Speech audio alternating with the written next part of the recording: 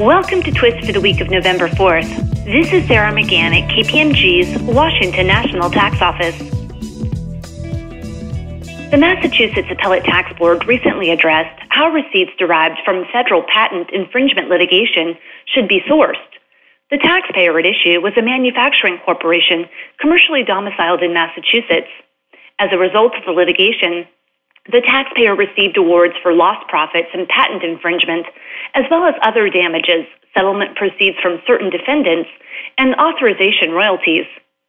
Under Massachusetts law for the tax years at issue, receipts from sales of other than tangible personal property were attributed to Massachusetts if the income-producing activity occurred in the Commonwealth.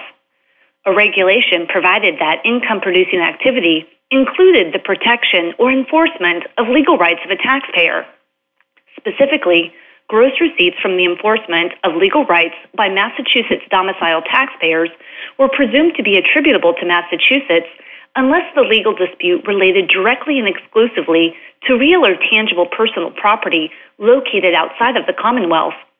The commissioner argued and the board agreed that the receipts at issue were from the taxpayer's enforcement of legal rights and were presumed to be Massachusetts sales because the taxpayer's commercial domicile was in Massachusetts. The question next arose as to whether the presumption could be rebutted. The taxpayer set forth 3 proposed apportionment methods that, in its view, should be applied to the receipts at issue as opposed to the general rule.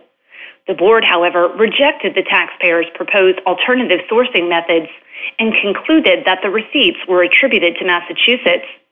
Please contact Nikhil Sakaria at 617-988-1025 with questions on this decision.